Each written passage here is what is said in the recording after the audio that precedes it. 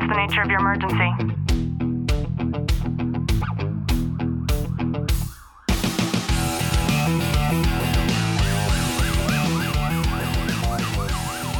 Welcome to Tactical Living by Leo Warriors. I'm your host, Ashley Walton, and I'm here with my co-host and husband, Clint.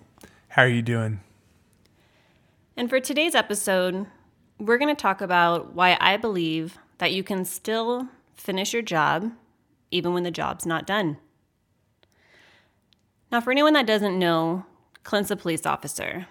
And there was one night during this past weekend when he had to stay a lot longer than he's had to stay for quite some time.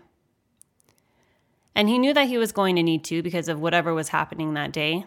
And he had texted me earlier on in the day to let me know. And in typical fashion, I never pry.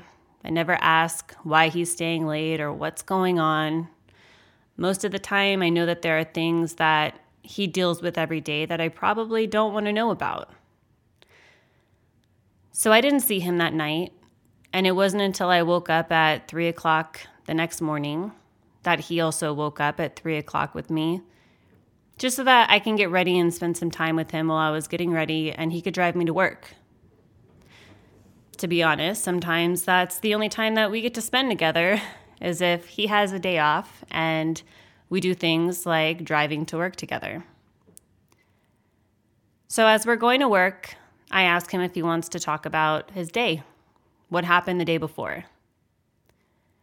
And he gets into this crazy story, and it gave me a completely new understanding for what it is to live the life as a police officer and have to throw off the baton to someone else when your shift is over.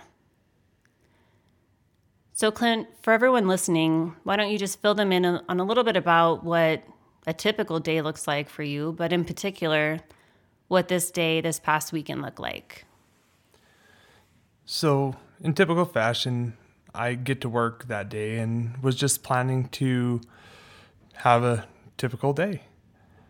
I'm currently a field training officer, or an FTO, and I spoke with my trainee in the morning and asked him how he's doing, and we just typical banter for the morning. So we handled a few calls first thing in the morning, and then we got dispatched to an injury traffic collision in an area in our city, and we started heading up there. I knew, given the circumstances, it was a rollover collision and the vehicle had gone down an embankment, that I wanted my trainee to take the report so he could learn how to do that. So one of my partners went with us, and when we arrived on scene, we see a vehicle maybe 25 feet down an embankment, and of course it was on its roof. So we get over to the vehicle, the fire department was there, and we couldn't find anybody in or around the vehicle at all. So we're assuming the worst, thinking someone was thrown from the vehicle or possibly pinned underneath it. So we spent a lot of time searching the area for a possible person that may be injured or possibly killed. As we were doing this, my other partner, who was a motor officer for some time, he began to look at the skid marks up on the actual roadway when he noticed that there was 2 vehicles actually involved. And as he was doing this, he let me know that there was another vehicle involved. So we start thinking, well, maybe that other vehicle got the person and rushed him to the hospital. So we started doing notifications to the local hospitals, hopefully to recover somebody who was injured and figure out what happened. So as time went on, we didn't hear any news back from any of the hospitals, and we kept checking the surrounding area because it's a pretty big area where someone could have gotten thrown into bushes or something like that. And we absolutely could not find anything. And what was really strange is the person's cell phone was right outside the driver's door. And you can tell it just occurred because there was ice from a cup that was in the center console still sitting on the roof of the vehicle. So when we finally came to the conclusion that this person either just got up and left or was taken to another hospital that wasn't notified possibly, we got a tow truck out there, we towed the vehicle and started our whole documentation process. As I'm walking my trainee through the process of what he needs to do and explaining to him how detailed these accidents need to be when there's very high likelihood of someone being seriously injured. We have a random person stop by and say there was just one vehicle involved in it. And me and my partner actually kind of look at each other and go, that's not right. We see the tire tracks. They're not old. We definitely know that there was two vehicles involved, and this person was adamant that there was only one vehicle. They were right behind it when it happened. So this is already setting flags off for us. So that person said they went to breakfast and saw us there after everything and decided to stop and just tell us what they saw. So we wrap up our investigation in that area and are scratching our heads trying to figure out what actually occurred when we get another call of another collision about 3-4 miles away at another intersection with 5 cars involved. So we start heading that way, and one of our other partners takes that, and this is, hour and a half, 2 hours after the initial rollover collision occurred, and we didn't even put anything together. But then a fight call goes out over our radios, maybe 5 blocks away from where we were at that other collision. So me and my partner, we go up there, and I should say my trainee drove me up there because that's what he's learning to do, is how to drive a police car. And we see a guy sitting on the side of the road. And we just start talking to him, asking him what happened. When he explains that he just fell on some rocks. Well, anyone who's in law enforcement or has knowledge of when someone says they just fell on some rocks and they're bleeding from their face, the likelihood is they just got the shit beat out of them. So we're further questioning him, and he says a random statement of he was in a collision up in the north end of our city.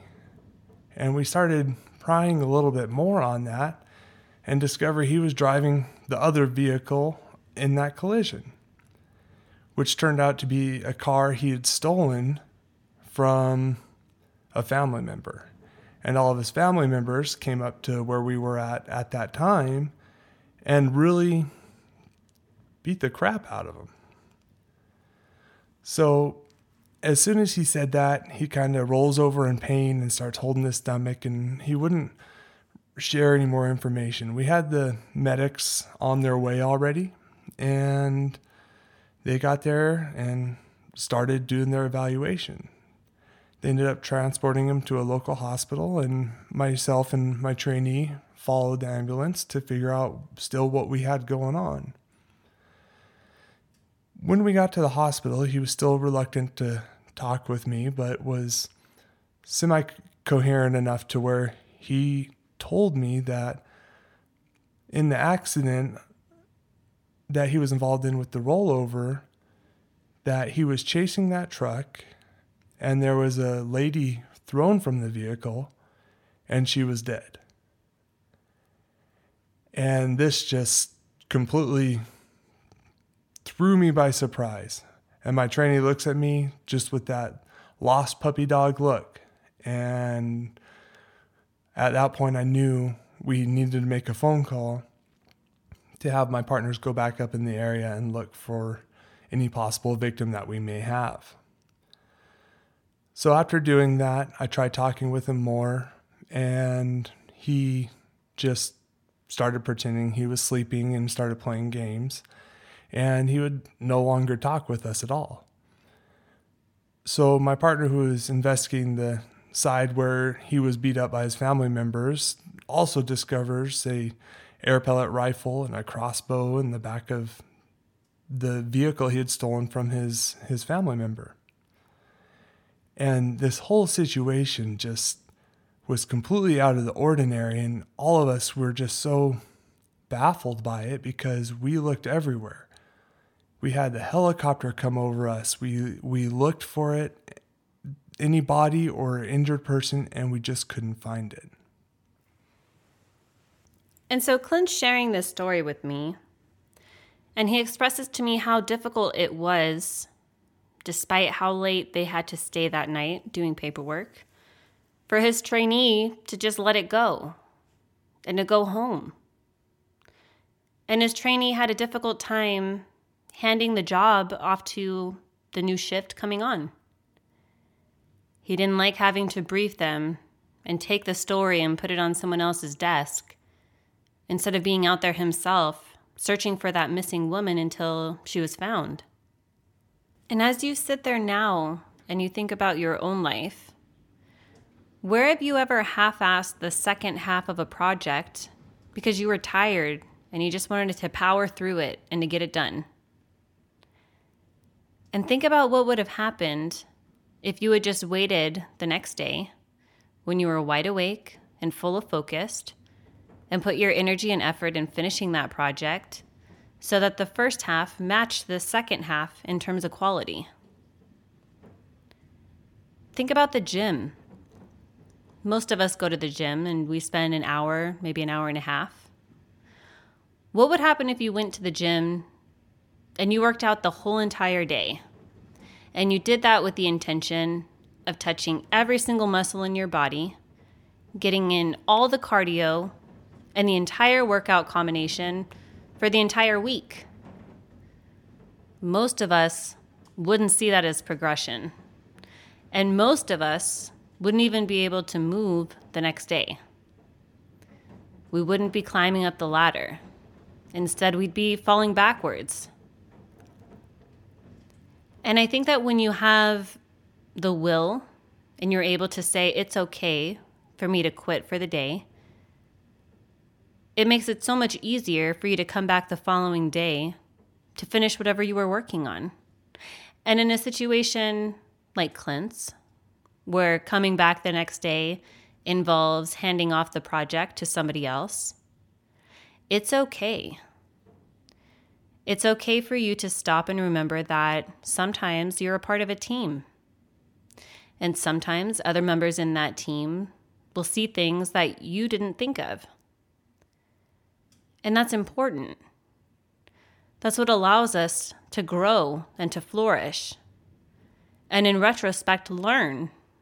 I know for myself, some of the biggest times that I've learned is when I've had insight and valuable information shared to me from somebody else that I never would have even considered because I was so narrow-minded and so focused on just getting the job done. But I think it's important as you listen for you to allow yourself some grace, for you to be able to say, it's okay for me to shut things down for the night or take what I have so far and hand it off to someone else.